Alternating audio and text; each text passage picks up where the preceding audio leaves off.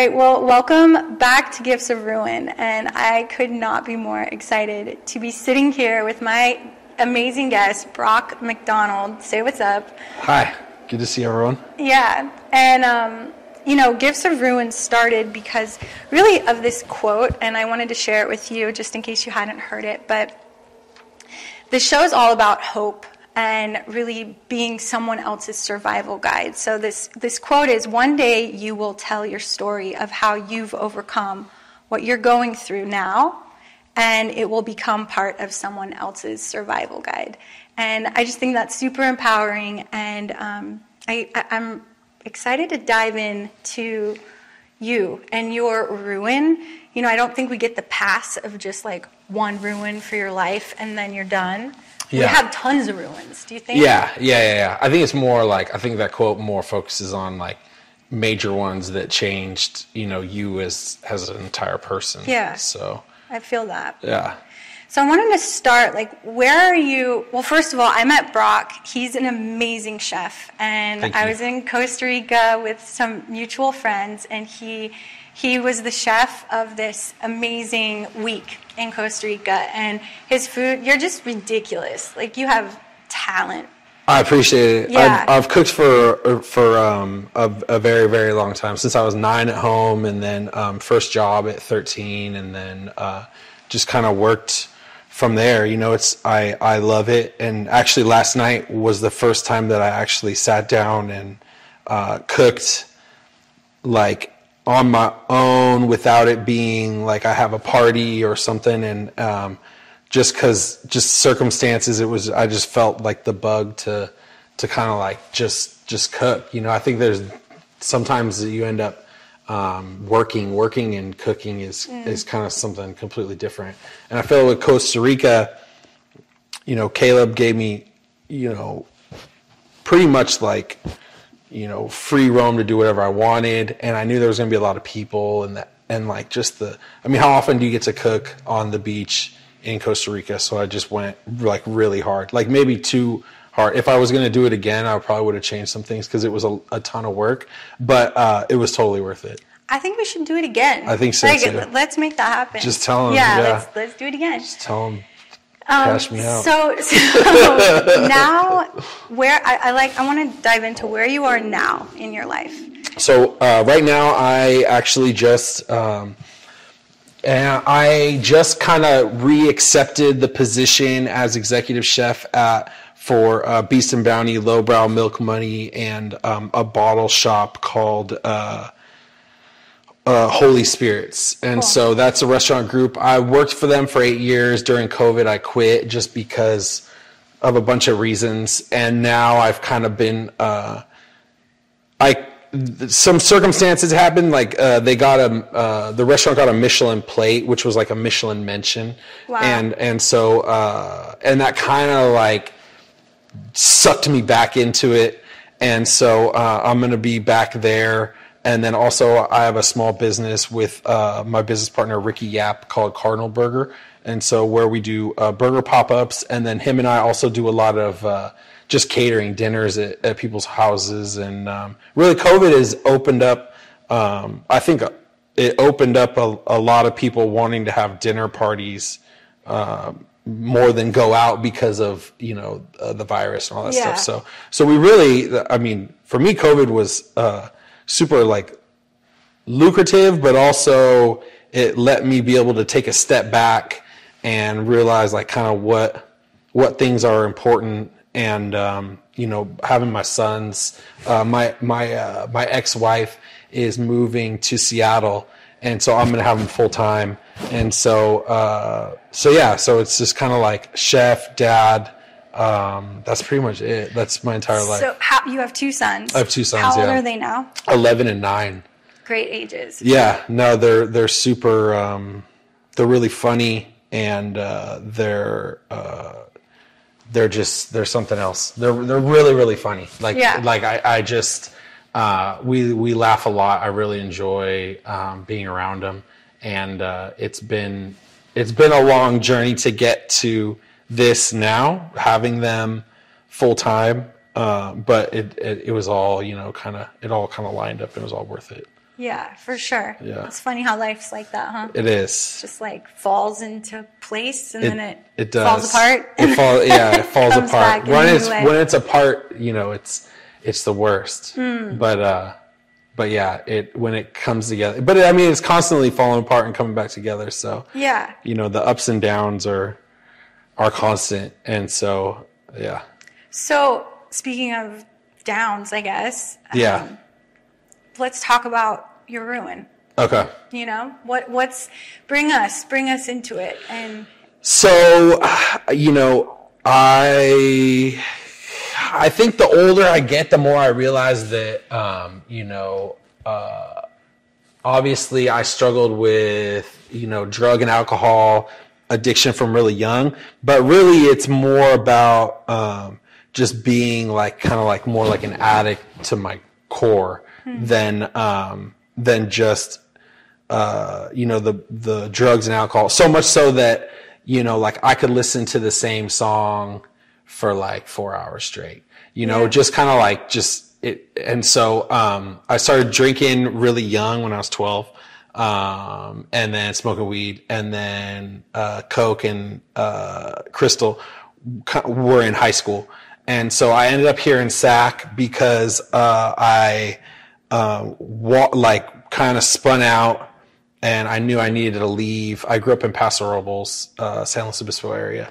And I knew I needed to just kind of get away from what I was doing. I had been just kind of pseudo ran away from home, so was still going to work. And, cause I knew that that's where the money came from. And, was just spun out in a hotel. And I just kind of had this what the fuck am I doing? I need to get out of here. And so I walked 18 miles home. Wow. And yeah, it was long. I was super spun too. So when you see crazy people on the street, yeah, and they're looking behind them and shit, that's really I remember having that epiphany of this is why they look like that. Cause I'm hearing shit, but it's not that I'm just high, And so I walked, and I kind of fell apart in front of my dad, and I was just yo, I need to leave now, And so, so he bought me a bus pass and put me on the bus the next day, up to Sac. My mom lived here. And so I spent about 3 months, just doing nothing, just other than just putting weight on. I think I went from 155 to 210 in a 3-month period.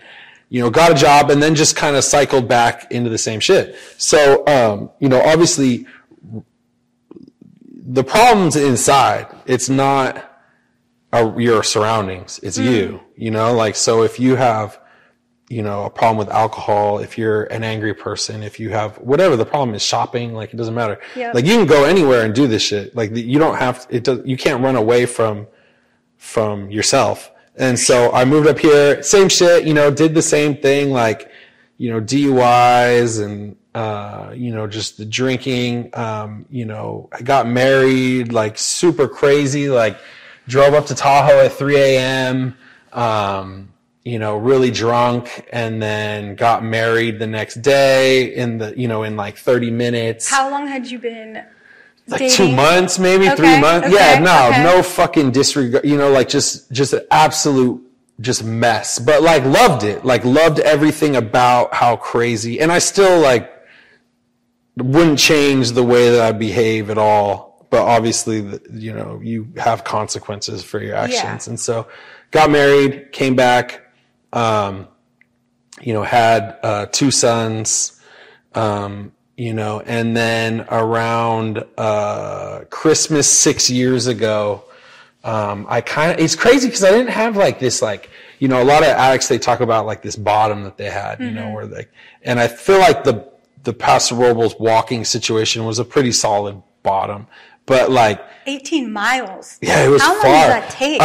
It took me the entire day. I walked basically, for anyone that knows the area, I was in downtown Paso Robles, and I walked to Lake Nacimiento. Okay. So it's just this lake road that goes all the way back, and it's one lane, and people kind of pulled over to asked me, you know, like, do you need a ride? And I was just like, no, like I'm just walking. Oh, like I'm experiencing such discomfort in my body miserable. right now. Just because and you got to imagine I was wearing the same clothes for like 2 days, 3 days. So I got to my dad's and he made me strip on the driveway and just like threw away everything I was wearing. And yeah, it was just like, it was. So that wasn't the rock bottom though. No, I mean, that was the bottom at the time, but I was still so young, you know, and it's like, it's crazy because, I think the bottom, so during my marriage, I drank a lot. And, you know, I used to joke around about this analogy that I came up with, but my ex-wife Tina, she didn't think it was that funny. But but like I always joked around that like I was like Bizarro Popeye, right? Mm-hmm. And so so you know, like Bizarro Superman is like Superman's like this hero, and Bizarro Superman is like his alternate. So he's equally as evil as Superman's good. So we probably all have that. Yeah, absolutely. Right? So Popeye, you know, something would happen that was wrong, and Popeye would drink spinach and he would save the day, right? Right. Well, for me, like I never drank when shit was fucked up because I didn't want to like get drunk to make it even worse. You know, I always drank when shit was like great. Yeah. And then like, so the Popeye thing is like shit would be good.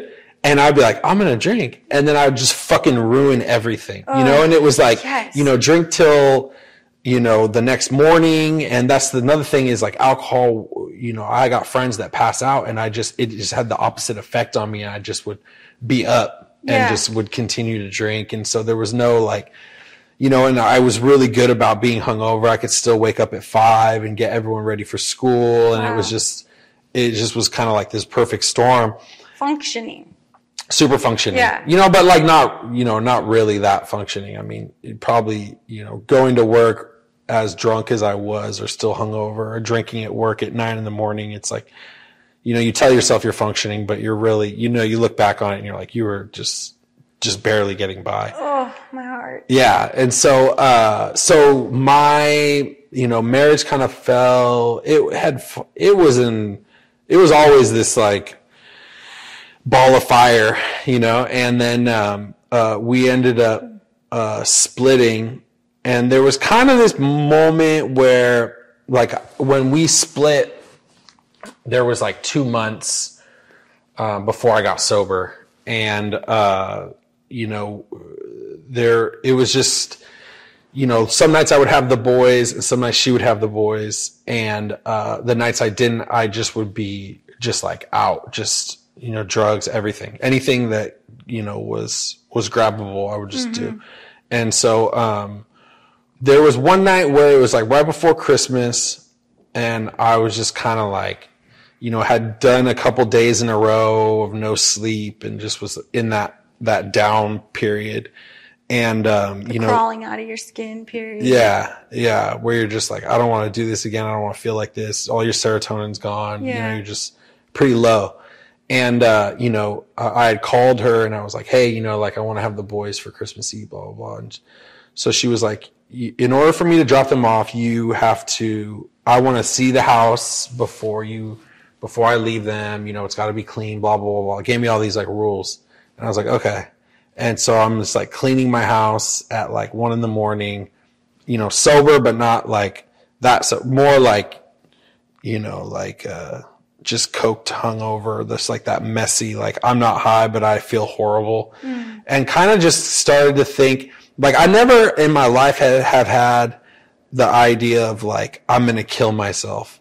But like, I remember thinking like, maybe if I was dead, it would be better for my kids, you know, like it would be, you know, like, am I ever going to fix the way that I am, and then they're going to have to deal with this fucking loser in their life, their whole life. And like, I don't know, that was just kind of the thing that happened.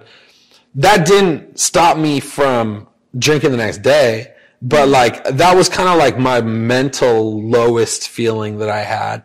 And then, you know, the next day I think was Christmas Eve. And then the following day was Christmas, and I dropped my sons off at their mom's on Christmas. And went out that night, and then I kind of came to at around 5 a.m, about like 50 blocks from my house. And I think I came out of blackout. I still had like some blow and cigarettes. And so I was just like, wow, why am I out here? You know, like so far away from where I live. And I was like, all right, I'm going to walk back. You know, and I remember I was in like dress clothes, dress shoes, like uncomfortable. Holiday. Yeah. You know, yeah, exactly. And, you know, just walking down the street, kind of like doing key bumps, smoking cigarettes. And I just was like, you know what? I just remember saying to myself, like, I think I'm done. Like, I was like, I think I'm done. And, you know, I got back to the house and I fell asleep. And in the morning, Tina showed up with the boys and she was just like, what's up with you? Like, what are you doing? And I was like, I don't know. I was like, I don't want to tell you anything because I told you, I've just said so much shit for so long, you know, like so many, like, I'm going to do this, I'm going to do that, you know? And so I was like, but I really think that I'm done. And so, I called a buddy of mine who had, you know, maybe like 9 months sober. And I was like, hey, I think that I think I want to stop like being like this. And so, he took me to an AA meeting. And then, what was that like when you walked in? And it was like he took me to like a grimy ass one too. There's this one in Sacramento, which was good. It was probably my favorite of the meetings. It was just, I think within a radius of 1 mile, I think there was like 6 or 7 halfway houses. So it's just everyone that's fresh off, and there's like the OGs that are like borderline homeless, but still trying to stay sober. There's people that have, you know, 1 day sober, 24 hours sober. Then there's guys that have, you know, 7, 10, 15, 20 years. So it's just a blend. And it's ironic because it's right next to a liquor store, you know, so it's just the perfect scenario, you know, you're like, yeah, awesome. Like, this is exactly what I need. Yeah. And so, I did I did a meeting, and then I started going to meetings, and then through my ex's insurance, I got into an outpatient rehab program through Kaiser. So it was like, you know, 4 hours a day in the morning, and then you would go, I think, 4 days a week. And so, but she made it, you know, I don't know. I don't care if she ever listens, but she made it really fucking hard. She made it like really hard. Like, and I almost, I don't know, this sounds like almost like, you know, like masochistic, but I really kind of, now I appreciate the fact that she made everything so difficult on me, because it's almost like she drove the nail home. Like, not letting me see the boys, just like pulling at my heartstrings during the whole situation, you know, whether or not we were going to maybe get back together, and just all this shit. So like, if there was a time that I was going to, you know, fail and get drunk again, that would have been the time. Yeah. Like, so the fact that I kind of got through that was really where, I feel like it helped in the worst possible way, if that makes sense. It does. It really did. And so, and then, you know, because she was, you know, fucking with me about, custody and everything, I stopped going to the outpatient because I just didn't, it was just a lot of work, and I wasn't even getting, really anything out of it. Like, I kind of knew that I was just going to not drink or do drugs anymore. So I felt like I didn't need it. And I did AA for like 6 months, and I'm not taking anything away from AA, but it just wasn't for me at all. Like, it just felt like maybe that you're just replacing, one addiction with a more positive addiction, which is fine with me, but it just wasn't, it felt way too like religion and just, you know, and they're like, oh, this isn't about God. And it's like, well, we're in a fucking church right now. Like, what do you mean it's not about? Like, who funds you? Like, we all, you know, like there's, and then also, you know, you go to different meetings and you start to realize, like, some of the meetings are like the ones where, like, you know, guys and girls that go to the gym and they get themselves ready before they go to the gym. Yeah. You're just like, oh, this is like, we're just here to like try to fuck each other. Yeah. Like, oh, I didn't know. I thought this was about like sobriety. Like, oh, this is, you know, I know exactly what this is. This is like your bar. You know, it's like, you got to dress up for it. You got to look good for AA because you guys don't go out. And so, So yeah, I mean, it was super hard in the beginning. You know, it still is hard from time to time, but really, like, I think the biggest problem that I have right now is I haven't worked out the addiction thing, you know, cause like all I do is replace everything for something else. Like when I first got sober, it was just work, you know, and I worked and it was like, I'm just going to work, you know, like instead of having free time, I'm going to work. Or it's like sex, or it's, you know, I have a girlfriend now and this is the only thing that's in my entire life to the point where it's like completely toxic, you know, and that's just how I am. And I think that needs, you know, some sort of therapy or something. Yeah, for sure. You know, like not just some group setting where we talk about how we used to drink and like how, you know, you just reminisce about it.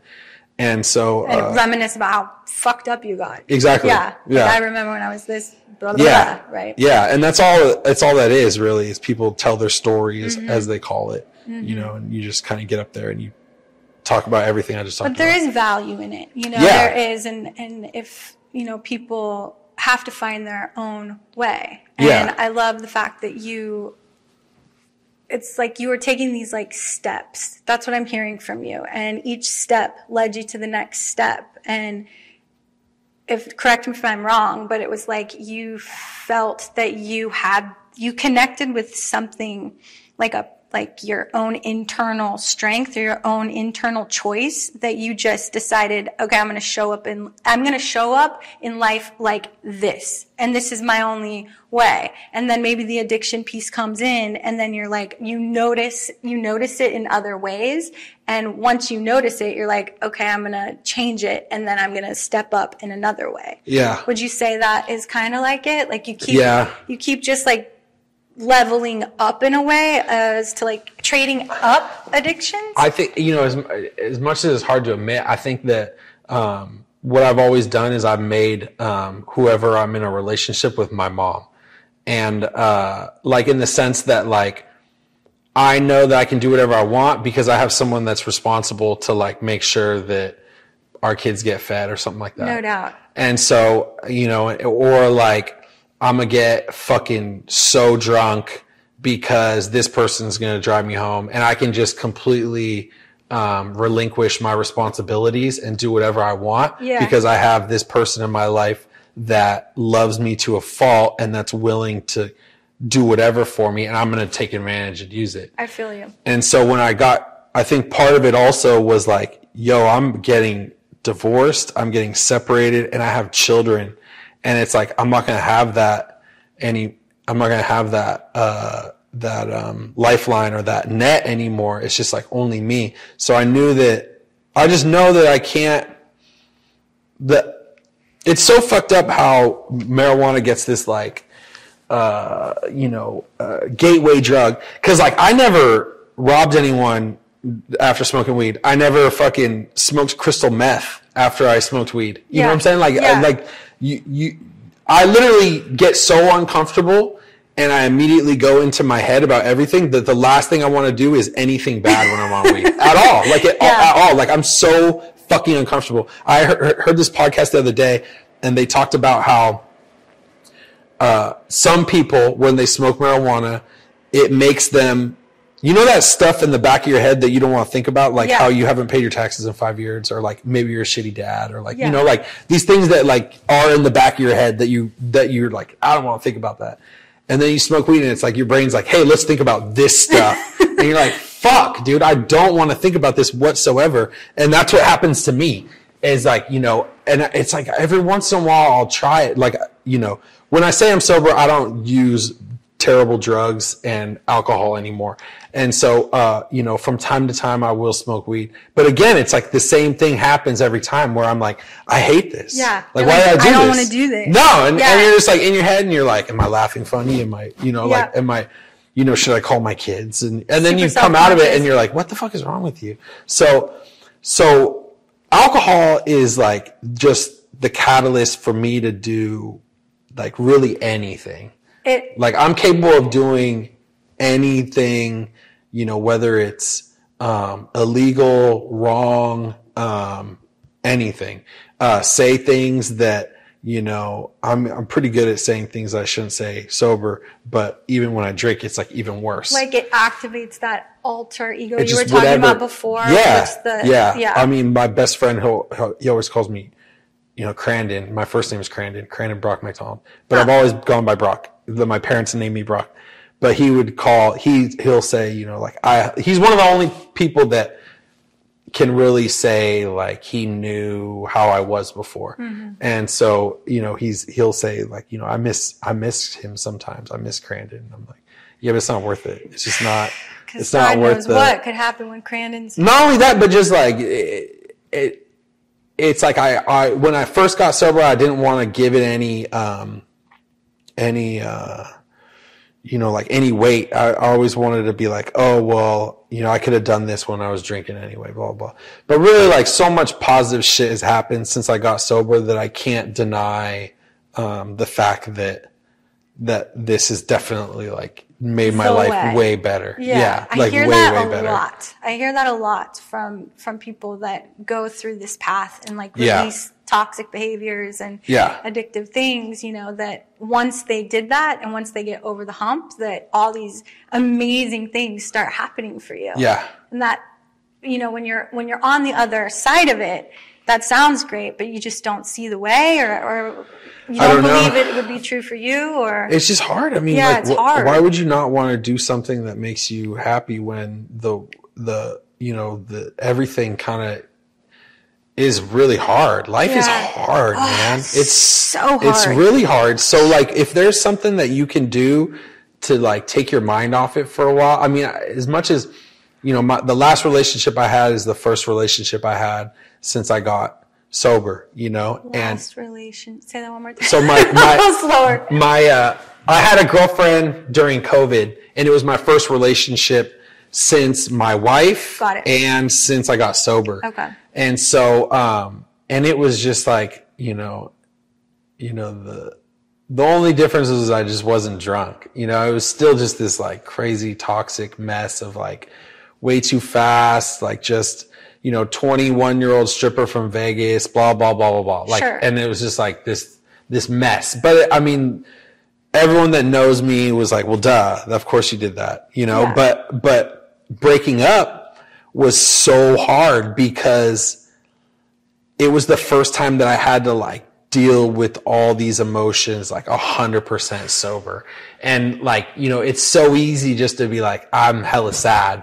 Like, I'm just going to go and I'm going to drink, or like, I'm going to get high, and it'll mask it. And then it helps you like get through pieces of that sadness until, exactly.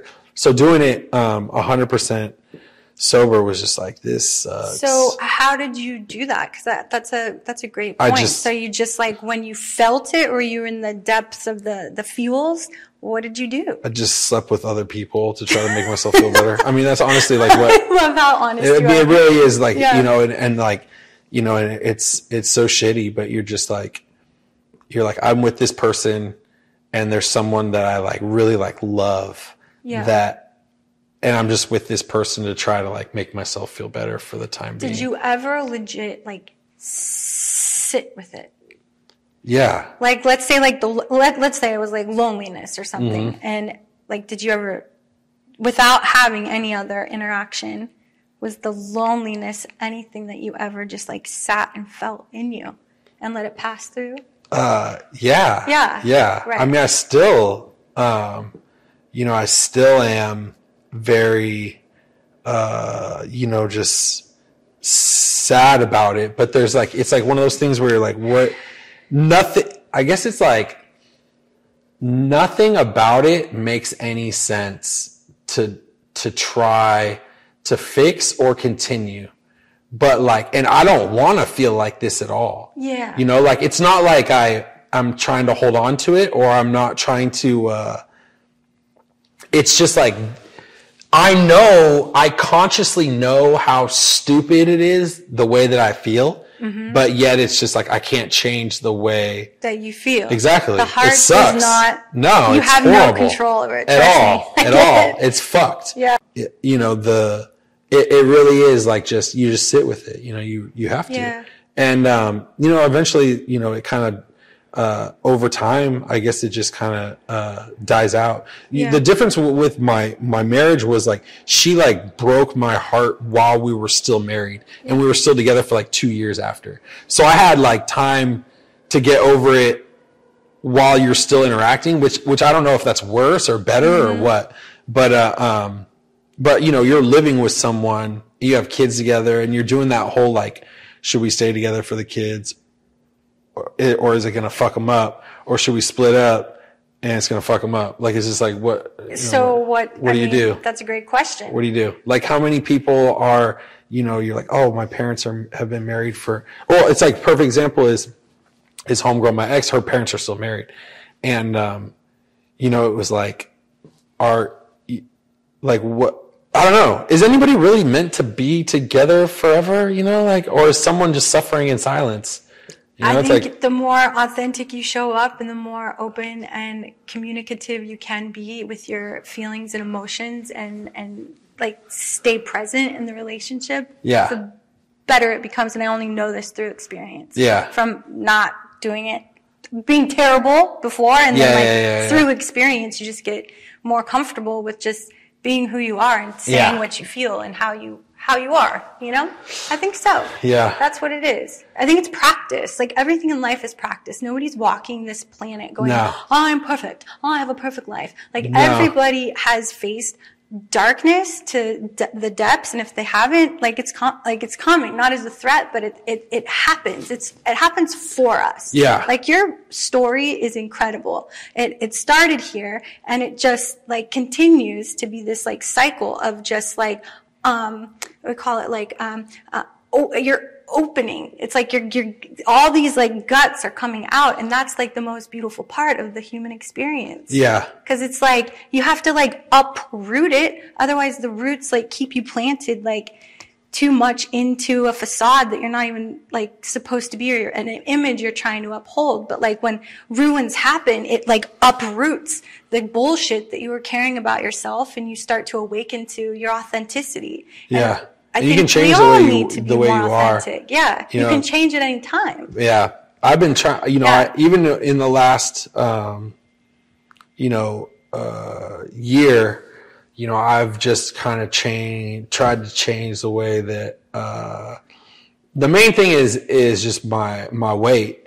And, you know, since like since March, you know, I've shed about like 60 pounds just from like changing the way that I ate and what I ate, and then really just like just exercising and I mean, ultimately when we boil it all down, I switched my addiction for the person I was with to my addiction for the gym now, and eating chicken and broccoli. It's like, it's not a bad addiction. No, exactly. And that's the thing is it's like, you know, I think as much as I am an addict, I think that there's a degree of obsession that's more of a problem than the addiction, because I think obsession is like, obsession goes away to the point where like you don't even like that shit anymore, and you like loved it. It was like your whole life. Like when COVID hit, I started playing golf, and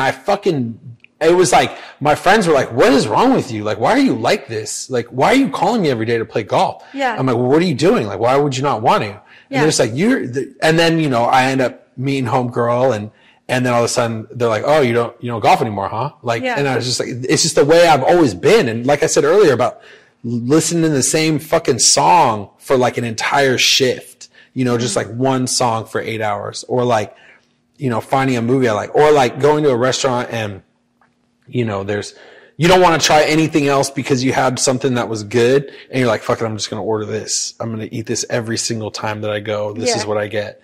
You know, and it's like, I think the obsession is worse than the actual addiction, you know, because it just so happened that, you know, cocaine's amazing, and I was just obsessed with doing cocaine, you know? But do you think that it's possible you were addicted to feeling like that dopamine hit, or you were, that's like what addiction is, right? Yeah. You want to feel a certain way, so you know you'll feel that way by doing that, and then you don't feel that way. No, it then strips you from all your chemicals, and then you feel like and you feel horrible. Horrible, yeah.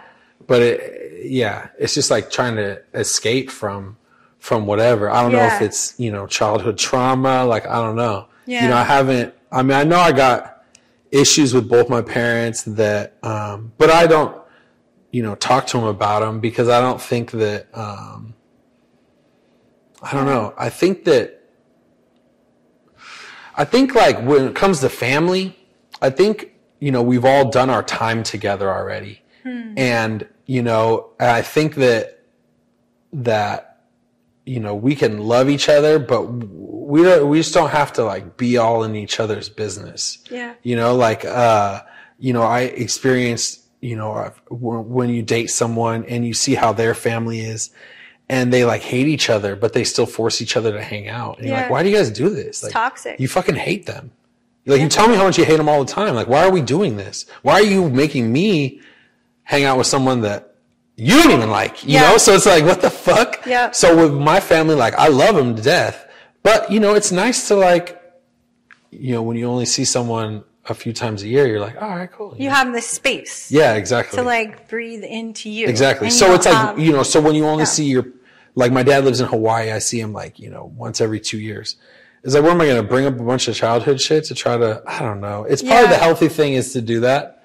But at the same time, it's like, what are you going to get out of them? You know, I'd rather just go pay someone and just, you know, vomit all my shit on them, and then they can analyze it and spit it back at me. Well, I'm available to help. Okay.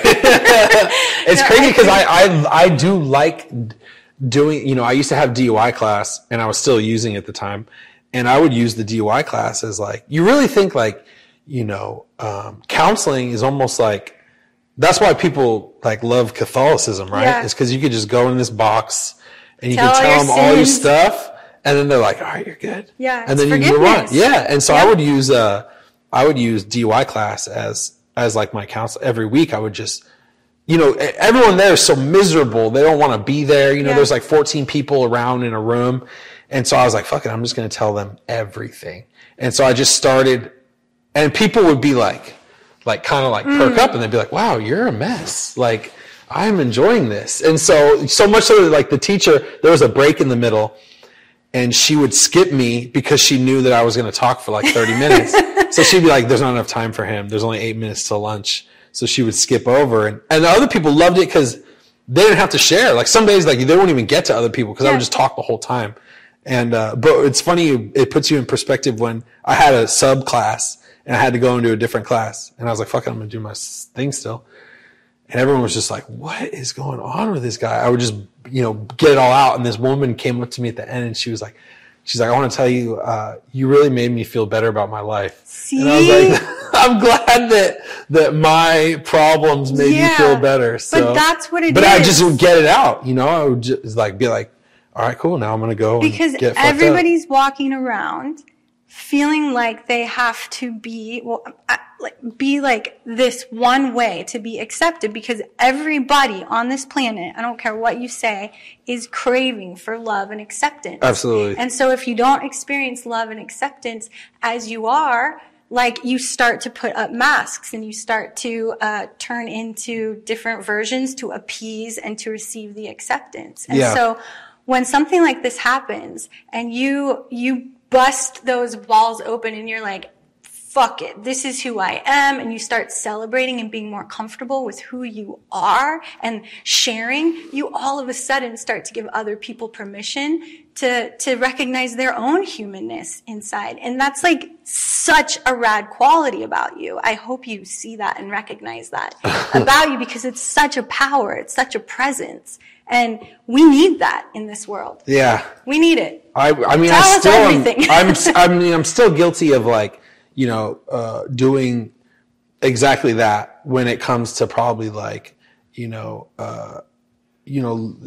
putting this, this maybe, having tattoos on my face, tough guy thing, when really like deep down inside, I'm probably just like kind of like, a fucking teddy bear ass bitch, you know. But it is what it is. It's I'm in certain ways I'm still guilty of that, and I consciously know it. But yeah, I mean, just just drinking was a huge problem in my life. Yeah. And I just stopped doing it because I recognized that it wasn't sustainable. Yeah. So it's pretty remarkable, and you don't hear that a lot. You don't. I haven't heard it a lot that you just kind of like do it on your own, and that's pretty remarkable. I definitely had, I had help. My buddy Marshall definitely helped me out a lot. My business partner and friend Michael Hargis, he's been sober for a long time. He helped me out a lot. So just being around other people that are in the same boat helps. But I also what I didn't want is I don't want it to be like this flag that I planted. So I mean, I try not to talk about it too much. I try not to, if I go out and someone's like, hey, can I get you a drink? And I'll be like, oh no, I'm good, thank you though. Instead of like, oh, I don't drink, I'm sober. Right. It's just like, it's just like fucking barf. Like, dude, don't project your own problems onto someone else because you have your own insecurities. Like I have huge problems inside, and I'm gonna deal with them the way that I deal with them. And the last thing I'm gonna do is like, I still go out, and I just drink, tonic water with lime, and it sucks, but it's still like I have to do it in order, because I don't want to just go crazy and be sober at home by myself. Do you find that when you go out, and now being sober, when you go out, is it actually more fun? No. I mean, not more fun, but it's do you see things from a different perspective? Is it kind of funny to see everybody all fucked up? Yeah, it's only funny when you go out in the beginning. Like, for me personally, I have to be there from the start. Mm-hmm. If I show up and everyone's already drunk, I'm like, I'm out of here. I can't do this. But when you're there for the progression, it's entertaining in that sense. Because you show up and you can watch people get on their way, and it's like, it's entertaining and it's cool. But like when you just show up and everyone's already, 3 sheets to the wind, it's like, no, it's just not the place. I can't do this. It's hanging out with toddlers. Exactly. It really is. It really is. All right. No, you're just like, oh God, here we go. What am I doing here? But yeah, the going out thing, I knew that I had to like still like socially, function. Yeah, because you don't want it to limit you. Yeah. No, and that's the big thing. I just didn't want. I didn't want to be like this, like, I'm sober now, judgy person, And I get you. Yeah. So in this ruin, what do you think if you could like pinpoint like the major gift? And a gift, how I interpret it, is like a strength that comes forward, some sort of like internal wisdom that like surfaces. What do you think, if you could, it might be too much of a pinpointed question, but is there some sort of internal gift that you've received from going through this and standing where you are today? I mean, I think just, knowing that you have willpower is super important, and it, it feels good to have, overcome something, but, just, definitely, I don't know. Yeah, it's tough. Trying to think. I don't know right now. It's fine. It's all good. Yeah, because you've shared a lot, and I think that, I can see the gifts, and I see that you are, if you had been in this place of still being in these toxic habits, it would have completely diminished you, and you would be a completely different person. And the fact that you took that long-ass walk, and that you did that, and you didn't get sober at that point, and you had all these other things that came up. It like was all part of your journey.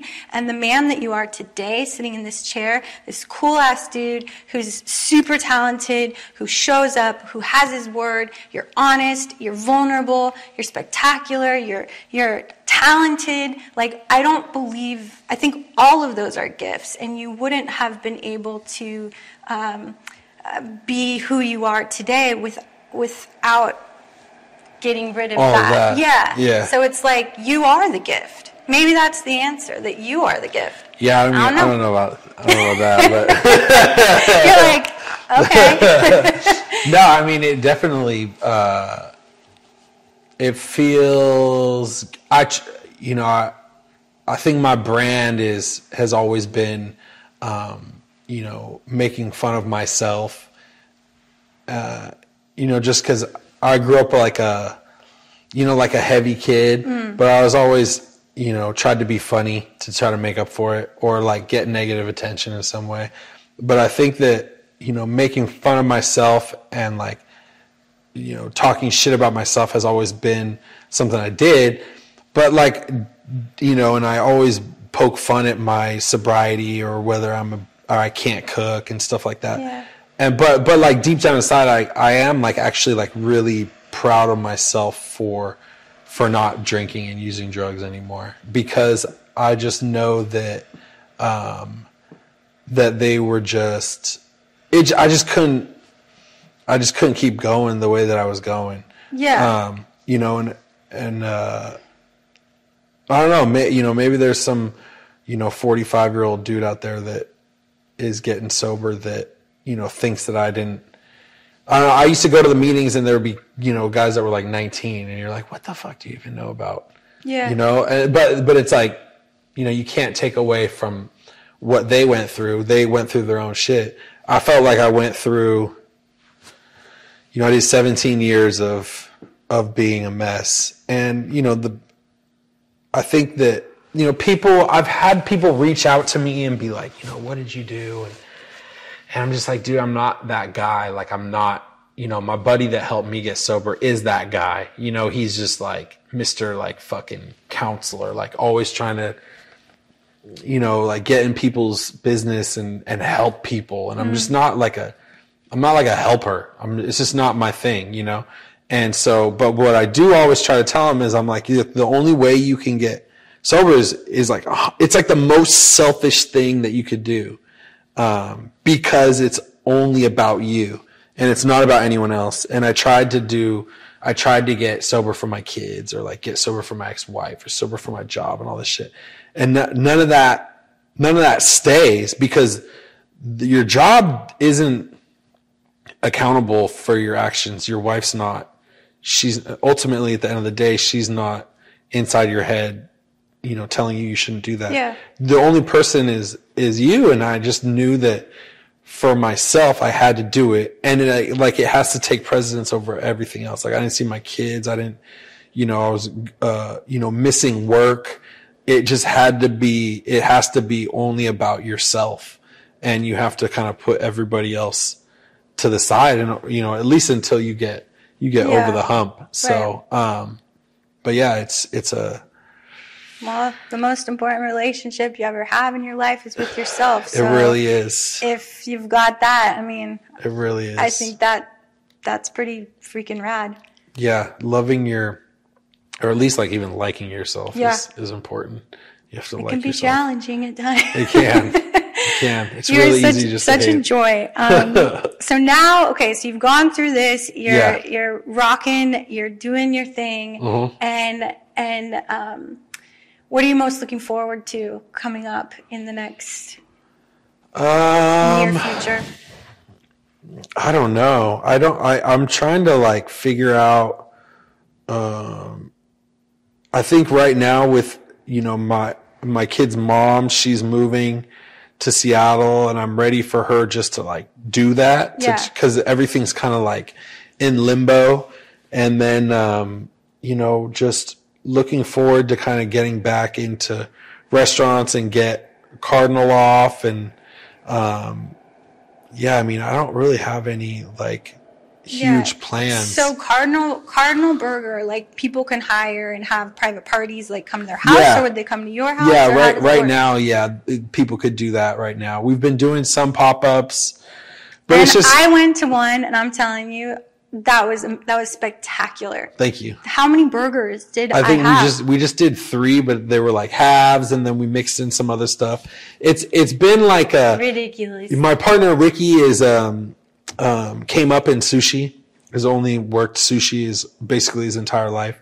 So the whole omakase thing is I can't remember the exact translation, but what it basically means is like just feed me until I tell you like I don't want anymore. And so when you go to a sushi restaurant, like a decent sushi restaurant, and you say you'll have the omakase, the sushi chef just goes through and he makes pieces of fish and small things until you're like, okay, I'm done. Cool. And so with his background and then my background in cooking, it was like we should do a burger omakase. We couldn't figure out logistically how to make money, because it's hard to be like, we're going to charge you, $100 to eat halves of burgers, So it was like, and it wasn't worth the money, but that whole thing that we did was just more to get people's opinions and really get people together. What I really wanted was to turn it into some sort of a social like podcast thing, because we brought like a designer, a photographer, someone that owns a weed company, someone that has a I don't know what you call this, feel good show. What do you call this? What do you call this? This right here? Yes. Oh, I would say it's a self-help YouTube video series, I'm not even sure. I feel like it's just like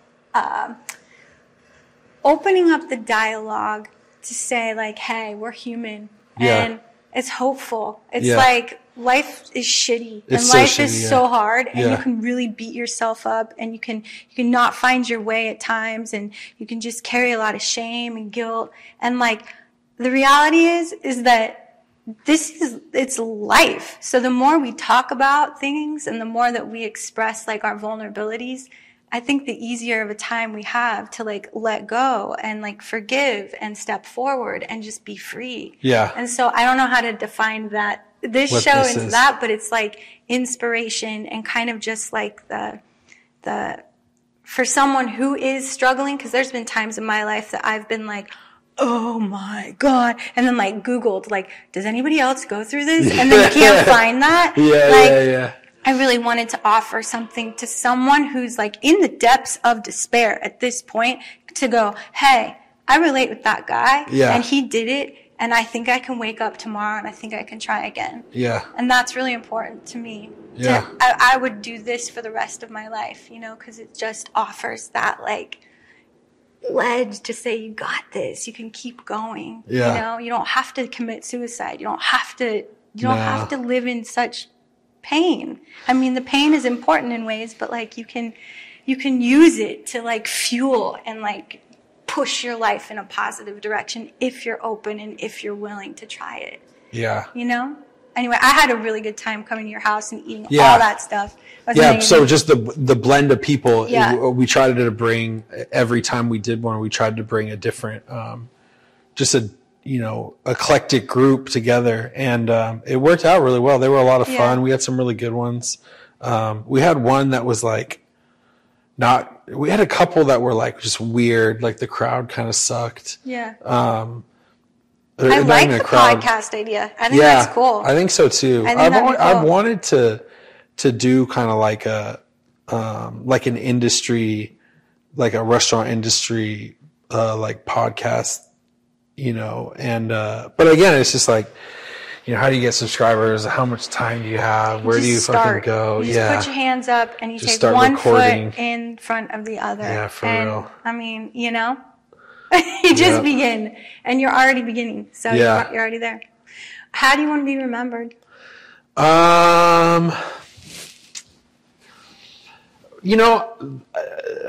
It's tough. No, it is. It's funny. One of my good friends, he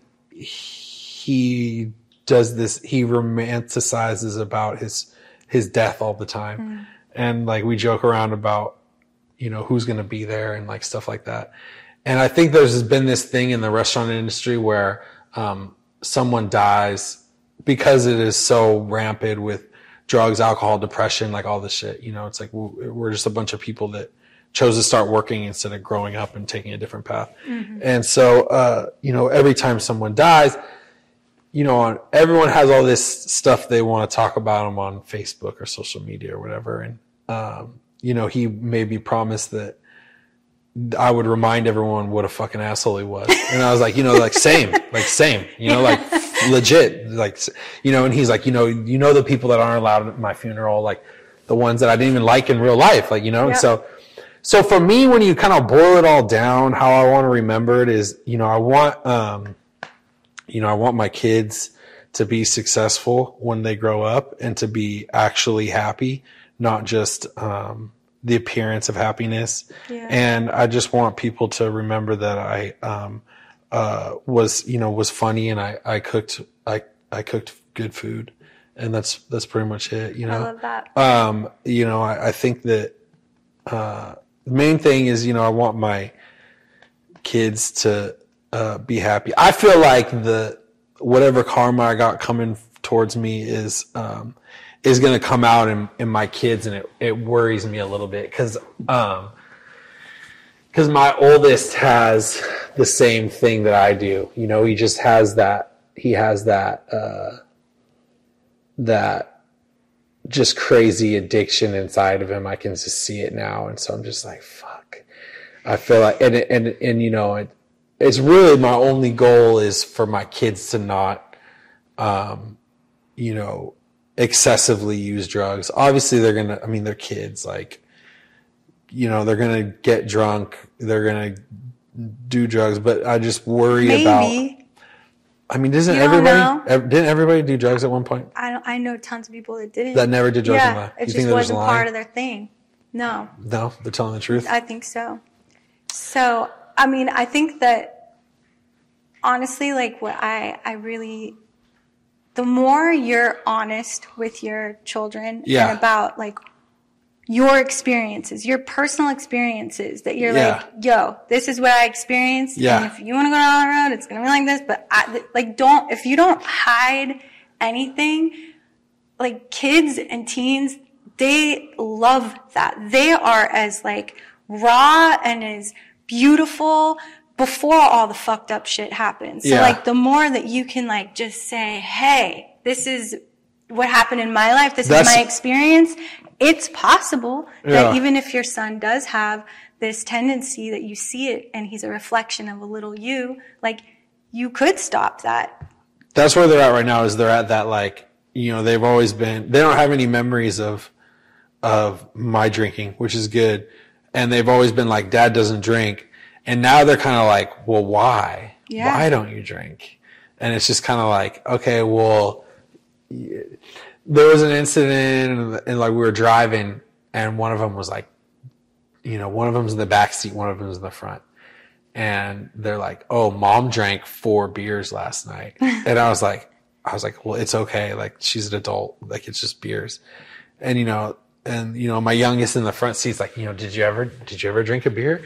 And I was like, yeah. I was like, I did, yeah. And he's like, did you ever drink 4 beers?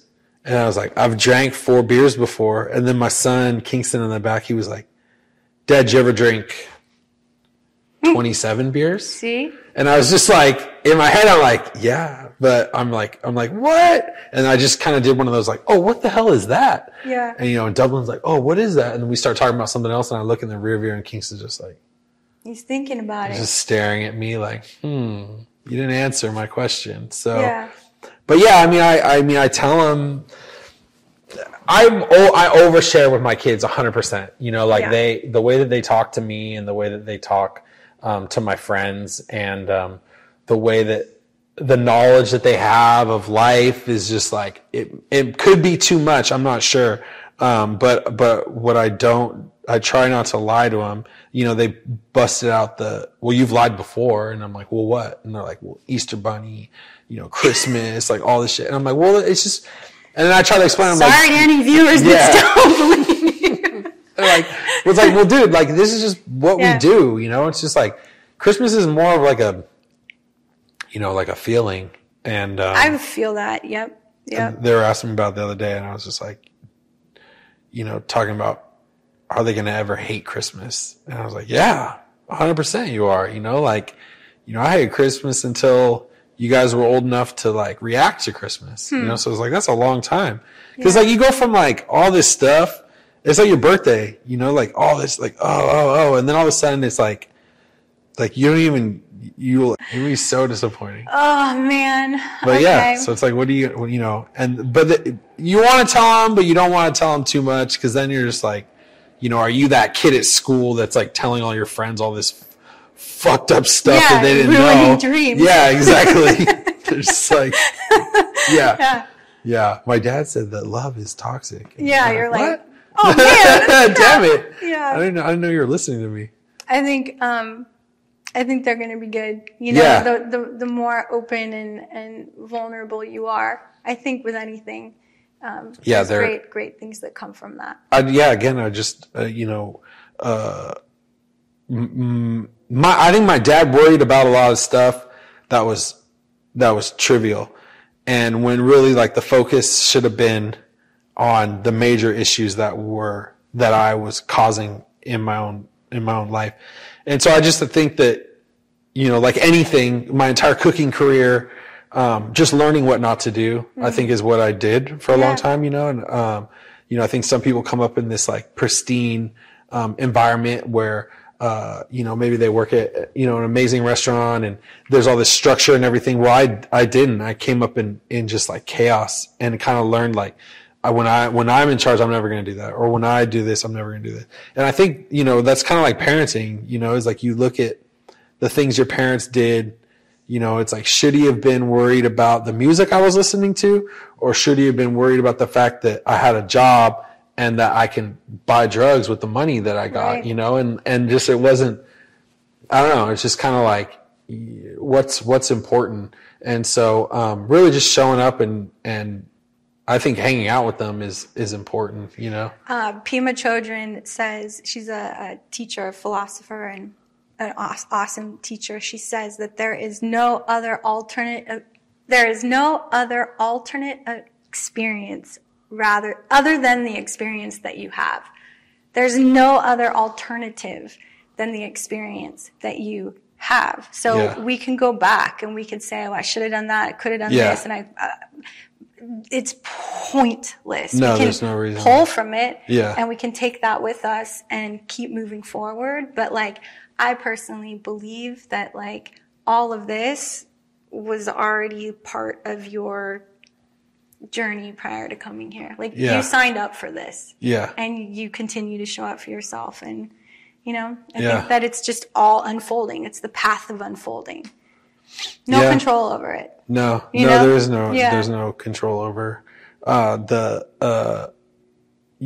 back to what you said about just thinking about about being able to change things or whatever. And, it's funny of all people, I was listening to this thing and Steve-O talked about, how alcoholic thinks and how it's like a cycle where a normal person will, be like, here's the problem, here is the solution. I got to get to here. Where like, and then I think one of the major symptoms of alcohol is like just this cycle of like, here's a problem, here's the solution, but I'm just going to keep going over it again and again and again until I get to the point where the only escape that I have is to drink or to use drugs or anything like that. And so I definitely, sometimes will lay in bed and think about things like over and over and over again. And you're just kind of like, God damn it. Like I'm just back to square one again. So I'm going to teach you some breath work. It's going to help with that. Any final words?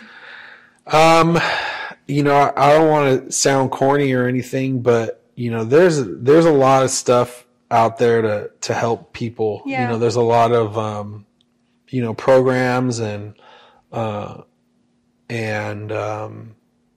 there's someone in your life that definitely gives a shit about you, and you could reach out to them, I'm sure, and they'll do something for you. But really, it's ultimately like just like you just got to be ready for yourself. I don't think anybody's really ready, but I think that if you take a step in a positive direction, it can be addicting in its own way of being like, I'm coming out of this cloud, and but really just doing everything for yourself is the most important thing. Is that you're the only person that has to wake up. You're the only, you are going to die with yourself. You're going to, you live every day, not alone. That sounds super despairing, but it's the truth. And so unless you really want this for yourself, there's no other reason to even fucking try.